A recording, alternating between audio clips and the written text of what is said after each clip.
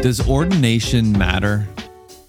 Or should I say dedication? Sometimes we dedicate buildings, or, as a pastor's installed, there's like an ordination. As an elder's installed, there's an ordination. And sometimes you can kind of look at that and just be like, that's just kind of like a religious, empty thing.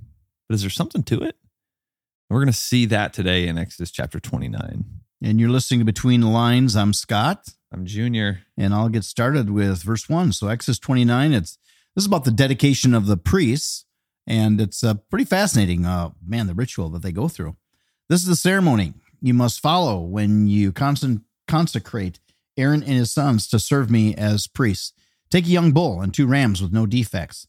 Then using choice wheat flour and no yeast, make loaves of bread, thin cakes mixed with olive oil, and wafers spread with oil.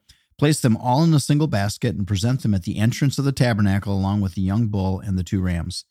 Present Aaron and his sons at the entrance of the tabernacle and wash them with water. The whole thinking here, this is purity. That's even the early presentation. And then the washing is that they're going to present him in purity before God. Dress Aaron in his priestly garments, the tunic, the robe worn with the ephod itself, and the chest piece. Then wrap the decorative sash on the ephod around him. Place the turban on his head and fasten the sacred medallion onto the turban.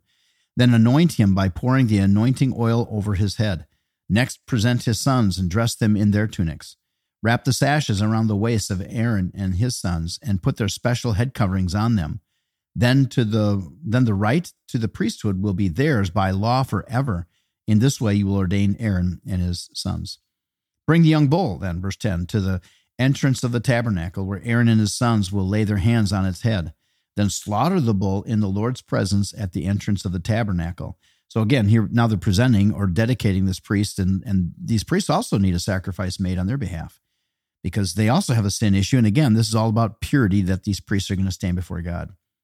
So then slaughter the bull in the Lord's presence at the entrance of the tabernacle. Put some of its blood on the horns of the altar with your finger and pour out the rest at the base of the altar. Take all the fat around the internal organs, the long robe of the liver, and the 2 kidneys and the fat around them, and burn it all on the altar. Then take the rest of the bull, including its hide, meat, and dung, and burn it outside the camp as a sin offering. Next, Aaron and his sons must lay their hands on the head of one of the rams. Then slaughter the ram and splatter its blood against all sides of the altar. That is interesting there, though. Verse 15, the sons must lay their hands on the head of the rams as it's being slaughtered. That's a tough thing to do. I mean, when we were in Africa, Dad, I wanted to be part of slaughtering a ram just because, or a goat, just because it was very cultural. I wanted to be part of that was a hard thing to do, to just sit there and watch the life leave the eyes of the goat. Yeah, and I didn't want to. I wouldn't go out there. I didn't want to see it. Yeah. And this is what the priests had to do, but there's a reason for it. I think God's saying, I want you to lay your hands on it as you slaughter it, because I want you to see this is what sin does. Sin kills. This is the seriousness of your sin. Exactly. Yeah. So verse 17, cut the ram into pieces and wash off the internal organs and the legs, set them alongside the head and the other pieces of the body. Then burn the entire animal on the altar. This is a burnt offering to the Lord. It is a pleasing aroma, a special gift presented to the Lord. You want to pick it up from there, Junior? Now take the other ram and have Aaron and his sons lay their hands on its head and slaughter it. So again, we see the priest being part of just that horrible process. And apply some of its blood to the right earlobes of Aaron and his sons. Also put it on the thumbs of their right hands and the big toes of their right feet. Splatter the rest of the blood against all sides of the altar. So remember, we talked about this when Moses had splattered blood on the people, that blood was seen as a symbolic cleaning agent, so to speak. It was quite a violent, bloody affair. It is. And it's all a precursor, really pointing to the final sacrifice. What's going to happen with Jesus, exactly. And take some of the blood from the altar and some of the anointing oil and sprinkle it on Aaron and his sons and on their garments. In this way, they and their garments will be set apart as holy. Since this is the ram for the ordination of Aaron and his sons, take the fat of the ram, including the fat of the broad tail, the fat around the internal organs, the long lobe of the liver, and the 2 kidneys and the fat around them, along with the right thigh. Then take 1 round of loaf of bread, 1 thin cake mixed with olive oil, and 1 wafer from the basket of bread without yeast that was placed in the Lord's presence. Put all of these in the hands of Aaron and his sons to be lifted up as a special offering to the Lord. Afterward, take the various breads from their hands and burn them on the altar along with the burnt offering as a pleasing aroma to the Lord, a special gift for him. Then take the breast of Aaron's ordination ram and lift it up to the Lord's presence as a special offering to him, then keep it as your own portion. Set aside the portions of the ordination ram that belong to Aaron and his sons. This includes the breast and the thigh that were lifted up before the Lord as a special offering. In the future, whenever the people of Israel lift up a piece of offering, a portion of it must be set aside for Aaron and his descendants. This is their permanent right, and it is a sacred offering from the Israelites to the Lord. It's hard for us to read this or hear this read and to understand all the details of what is taking place here and what the instructions were. But for people who they were involved in slaughtering animals almost every day, I mean, this is what they did to live. This was survival for them. So it's not something that's so out of the ordinary for them as it is for us. We go to the grocery store and buy our meat. They didn't. They would slaughter their own animals. Yeah. And so they understood all of these pieces. They instantly recognized everything that he was talking about. But then because they instantly recognized all this stuff, it's not like us trying to process, okay, what is that and what is that? They instantly knew what he was talking about and then saw the significance of the symbolism. Yeah. And it was money to them. It was expensive. Giving up. Yeah. Yeah. Aaron's sacred garments must be preserved for his descendants who succeed him, and they will wear them when they are anointed and ordained. The descendants who succeeds him as a high priest will wear these clothes for 7 days as he ministers in the tabernacle in the holy place. Take the ram used in the ordination ceremony and boil its meat in a sacred place. Then Aaron and his sons will eat this meat along with the bread in the basket at the tabernacle entrance. They alone may eat meat and bread used for their purification in the ordination ceremony. No one else may eat them, for these things are set apart and holy. If any of the ordination meat or bread remains until the morning, it must be burned. It may not be eaten, for it is holy. And actually, that's how they survived as well. That part of their, because they didn't work jobs outside of the priesthood that they were doing, that their sustenance came from the sacrifices that people brought in to them. Yeah. This is how you will ordain Aaron and his sons to their offices, just as I commanded you. The ordination ceremony will go on for 7 days. Each day you must sacrifice a young bull as a sin offering to purify them, making them right with the Lord. Afterward, cleanse the altar by purifying it, make it holy by anointing it with oil. Purify the altar and consecrate it every day for 7 days. After that, the altar will be absolutely holy, and whatever touches it will become holy.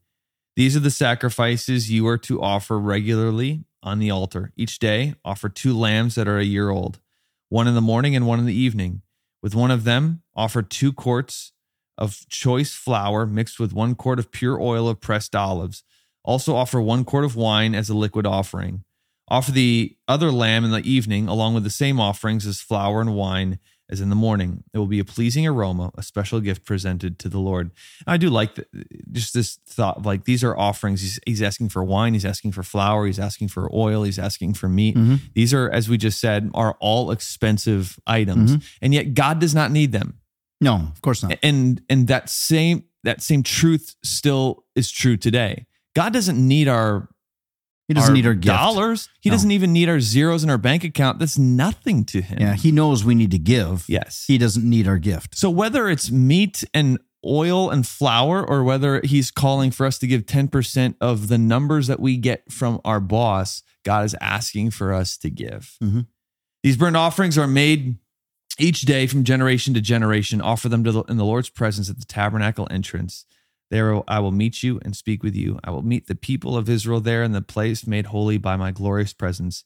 Yes, I will consecrate the tabernacle and the altar, and I will consecrate Aaron and his sons to serve me as priests.